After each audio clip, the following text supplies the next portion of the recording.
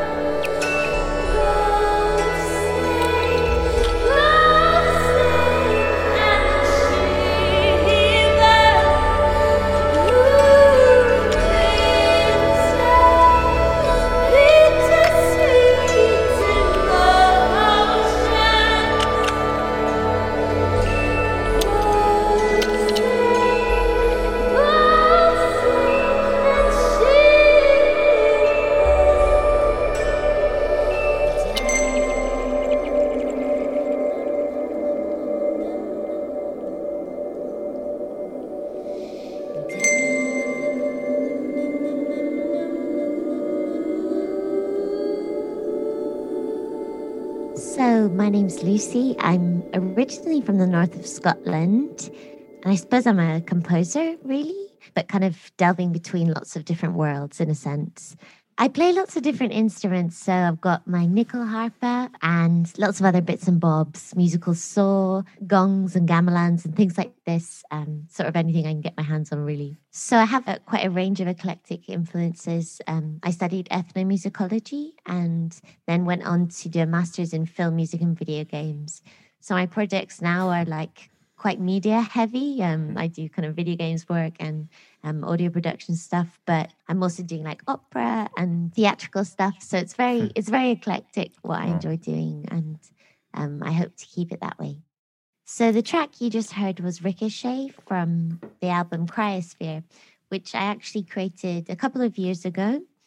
And it was recorded in a really special space It's actually recorded in the Inchindown oil tanks, which have the longest reverb in the world. So it's like something like 1 minute, 20 seconds or something like this. And yeah, it's a series of 6 deep underground oil tanks, which are no longer used, but they were used, I think, in World War II for storing like emergency oil and stuff. Yeah, so they're really close to where I grew up. And yeah, in the field of more or less a farmer that I know locally. And yeah, really intriguing space. You have to walk underground for like a mile to get into the tanks, and then you have to be squeezed through a small tube to get into the actual tanks, like where the oil would have been coming out of. So yeah, so it's really intense like journey actually to get in there. And I think that's also kind of related to the album and the actual content, I think, and the concept, which is a lot about oil and, you know, the things that we sacrifice in the search for oil. But that winter, I'd been going down to this loch a lot and throwing stones onto the loch, and they made these amazing dong, dong, dong, dong, dong, dong. That's actually where Ricochet was born from. And in the video that we made of so actually the main thing with Cryosphere is that we created this film over the top where we got access to a lot of archival material of North Sea oil rigs and things like this. But then we interspersed this with footage from the tanks of us filming. And yeah, and in the film, there are shots of me throwing these stones on. So actually, at the beginning of the track, that's what you hear. You hear the sound of stones bouncing across the ice. So because the space is so inaccessible, I actually brought a really, really minimal setup. So I brought just a Roland Eddy roll, like a really small little field recording device.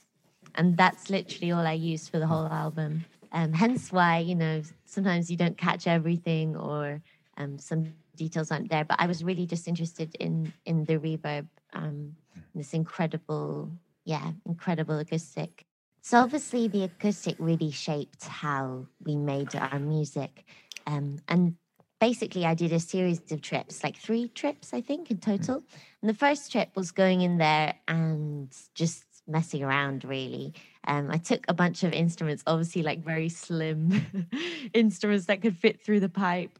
I took my nickel harpa and the saw. And also I brought a friend with me, Joachim, who's a composer as well, and who collaborated on some of the tracks. And yeah, we took like very minimal stuff.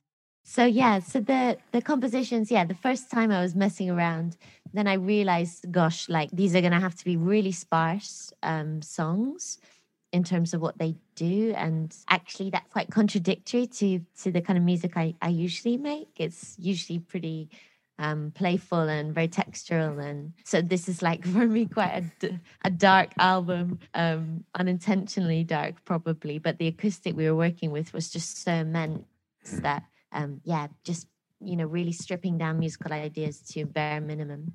Everything was recorded one take.